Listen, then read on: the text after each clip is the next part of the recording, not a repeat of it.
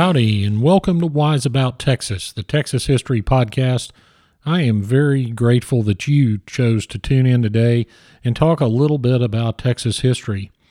I'm recording this episode in December of 2016, and I'm releasing it on December the 23rd. So I thought what we might do is keep it a little light since we're right in the middle of the holiday season.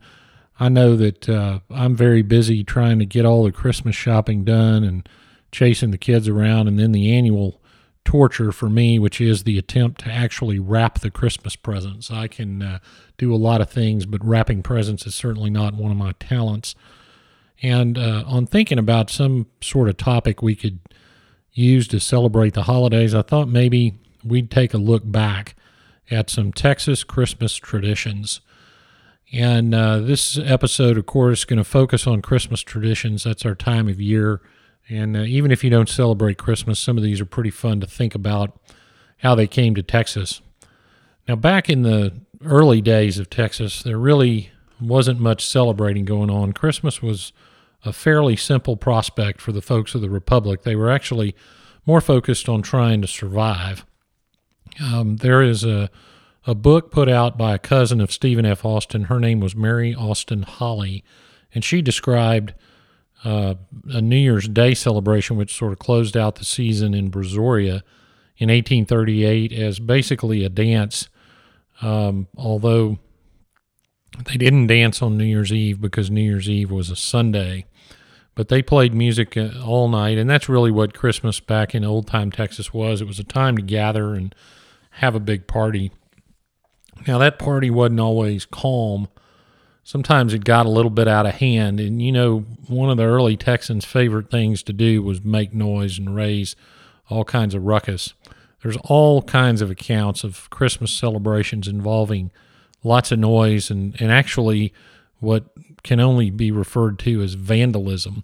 In fact, there are several accounts of basically mobs of people singing songs, playing instruments, running through town, pulling down fences and kicking in doors, all in the charitable spirit of Christmas, no doubt. And that conduct was largely tolerated because, hey, after all, it's Christmas time. One of the great early Texan, and maybe not so early Texan activities was, after gunpowder was invented, was something called an anvil shoot. And the way you conduct an anvil shoot is you take one anvil and then you pile a bunch of gunpowder on top of it and you stack another anvil on top. And then you figure out who's either dumb enough or drunk enough or brave enough to go light that gunpowder between the anvils. And the goal, the second anvil of the anvil on top, of course, launches. And the goal is to make as much noise as humanly possible, which I think is always a worthy goal. Fireworks came to Texas in the 1800s. There's a lady who lived on a ranch near Junction. Her name was Mary Jacques, and she wrote a memoir of living on a ranch in Junction, Texas in the 1800s. And in the late 1800s, she described a Christmas fireworks celebration and how all of their fireworks were probably visible in San Antonio and definitely the best in the area, closing with a note that after the revelry had died down, they realized that they'd set the roof on fire. So, which probably was also celebrated as a grand achievement. The other theme that you see in a lot of the historic Texas Christmas accounts is that the folks indulged in Christmas spirits. One of the, in 1843 in Huntsville, there was a gentleman, and we've talked about him on this podcast before, William Bollert, who was an English traveler to Texas and kept a diary of his experience. And he was in Huntsville in 1843, and for Christmas he talked about drinking eggnog and described it as made of the white and yellow of eggs beaten separately, the yellow with sugar, and both of them are mixed with whiskey and brandy and new milk. And he describes it this way, quote, somewhat pleasant, but of a bilious nature, close quote. So no doubt the first time that Englishman had eggnog. Another 1843 account, this one from Nacogdoches, was talked about Christmas being, there was nothing going on at Christmas except, quote, a few drunken men having a fuss, close quote. And the newspaper, sometime in the mid-1800s, there was a newspaper, and I don't remember where I saw where it was from, but it described the Christmas was as a continual scene of mischief and drunken uproariousness. Signs changed their location, plows were perched to roost on the tops of houses, and effigies of good and pious men were posted along the streets. So Christmas in old-time Texas was certainly an excuse to tie a significant one on. In the mid-1800s, as we've discussed on this podcast, there was a wave of immigration, particularly from Germany. And you'd be surprised how many of our Christmas traditions actually came from Germany. A Christmas tree is one of them. There was a German scientist named Friedrich Romer. He came to Texas in 1845 and wrote a book about his travels. And in 1845, he writes, quote, "I spent Christmas Eve in Galveston.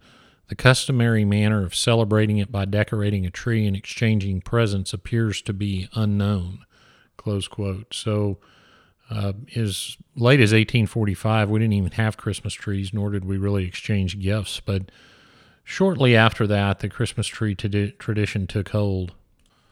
By the late 1800s, it was firmly a part of the Texas tradition. There was an article in the Austin paper. It was the Austin Statesman at that time. It was 1882. And it wrote the following, quote, "Christmas trees are now in order. If you cannot pay $2 for one, take a hatchet, go out into the wood, and poach on somebody's forest." So I certainly don't advise going down and cutting down your neighbor's tree for a Christmas tree, but we're certainly grateful to the German immigrants for bringing that tradition to us. And that would be the tradition of a legitimately acquired Christmas tree. Another German tradition that was brought to Texas in the 1800s was what's called a pyramid. Now, my mother's side of the family, as regular listeners of this program know, is German, and I remember my grandmother having a pyramid in her house when I was young. And what these pyramids are multi-story wooden carved carvings representing some sort of building or a house or something like that, and then through the center of the carving there'll be a propeller shaft, and on the top there'll be some blades. And what you do is you light candles, and the heat from the candles causes the blades to turn, and it usually causes some carvings to act, either soldiers marching or something like that, some sort of action on the actual pyramid. I found a story in actually an old issue of Texas Monthly magazine from about a year ago about the Great Pyramid, and I want to tell you about that. There was a guy named Emil Schumann, and he was lived in Waldeck, Texas, which is in Fayette County. And Emil's family was from a region in Germany where these pyramids were very popular. So in the 1870s, Emil carved a pyramid, and it's about 3 feet tall and 2.5 feet wide. It's got a domed building surrounded by a cupola, and it's supported by sitting on a mountain, paper mache representing a mountain. It has 3 platforms that have carved figures that rotate, and it's got 13 oil lamps on the building and on the mountain, and also has some miners. The region of Germany where the Schumanns were from was a mining region. Also has some soldiers. So it's quite an item, especially with those 13 oil lamps. Well, Emil was a musician. That's what he really cared about. He displayed this pyramid once a year during the Christmas holidays. He set it up in his living room, and he'd light all the lamps, and he'd sit beside it playing Christmas carols on a concertina. And all the kids in Waldeck, Texas would come and listen to Emil play. Well, he died in 1937, and one of his nephews inherited the pyramid, which he kept in a crate, apparently. And about 30 years after his uncle died, and Robert, the nephew, had died, this is 1969, Robert's widow contacted Ima Hogg, And Ima Hogg was a philanthropist and an art collector, and we're going to do a Wise About Texas episode on her for sure.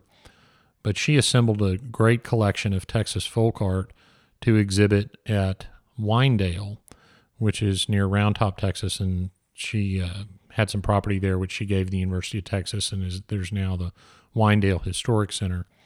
And the Winedale Historic Center acquired the pyramid immediately, and it's described by one historian as one of the finest pieces of folk art ever made in Texas. So Winedale still has that piece, and hopefully they exhibit it, especially around the holidays. But I just had such fond memories of my grandmother and every German relative having one of those pyramids in their house.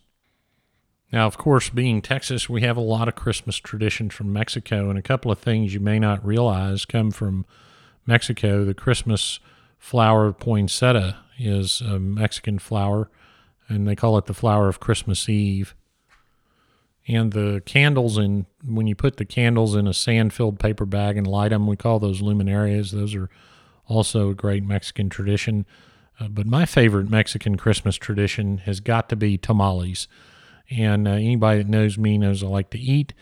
And tamales at Christmas is, I think, is now just a regular old Texas tradition, but comes to us from Mexico. And in the Mexican tradition, you kill a pig sometime around Christmas and make the tamales from the fresh pork, and that's a great almost ritual. Both the slaughtering of the pig, that's called the matanza, or the tamaleada, making of the tamales, which I had the opportunity to participate in one time in South Texas, and it is a lot of work to make tamales from scratch. And I was incorporated into the assembly line by some elderly Hispanic women who proceeded to make fun of everything that I did in Spanish and giggle at me until I was shamed off the assembly line. But it was all in good fun. We had a great time. I don't think I ever did really complete a tamale, but my gift certainly is not in the making, but rather the consuming of the tamales,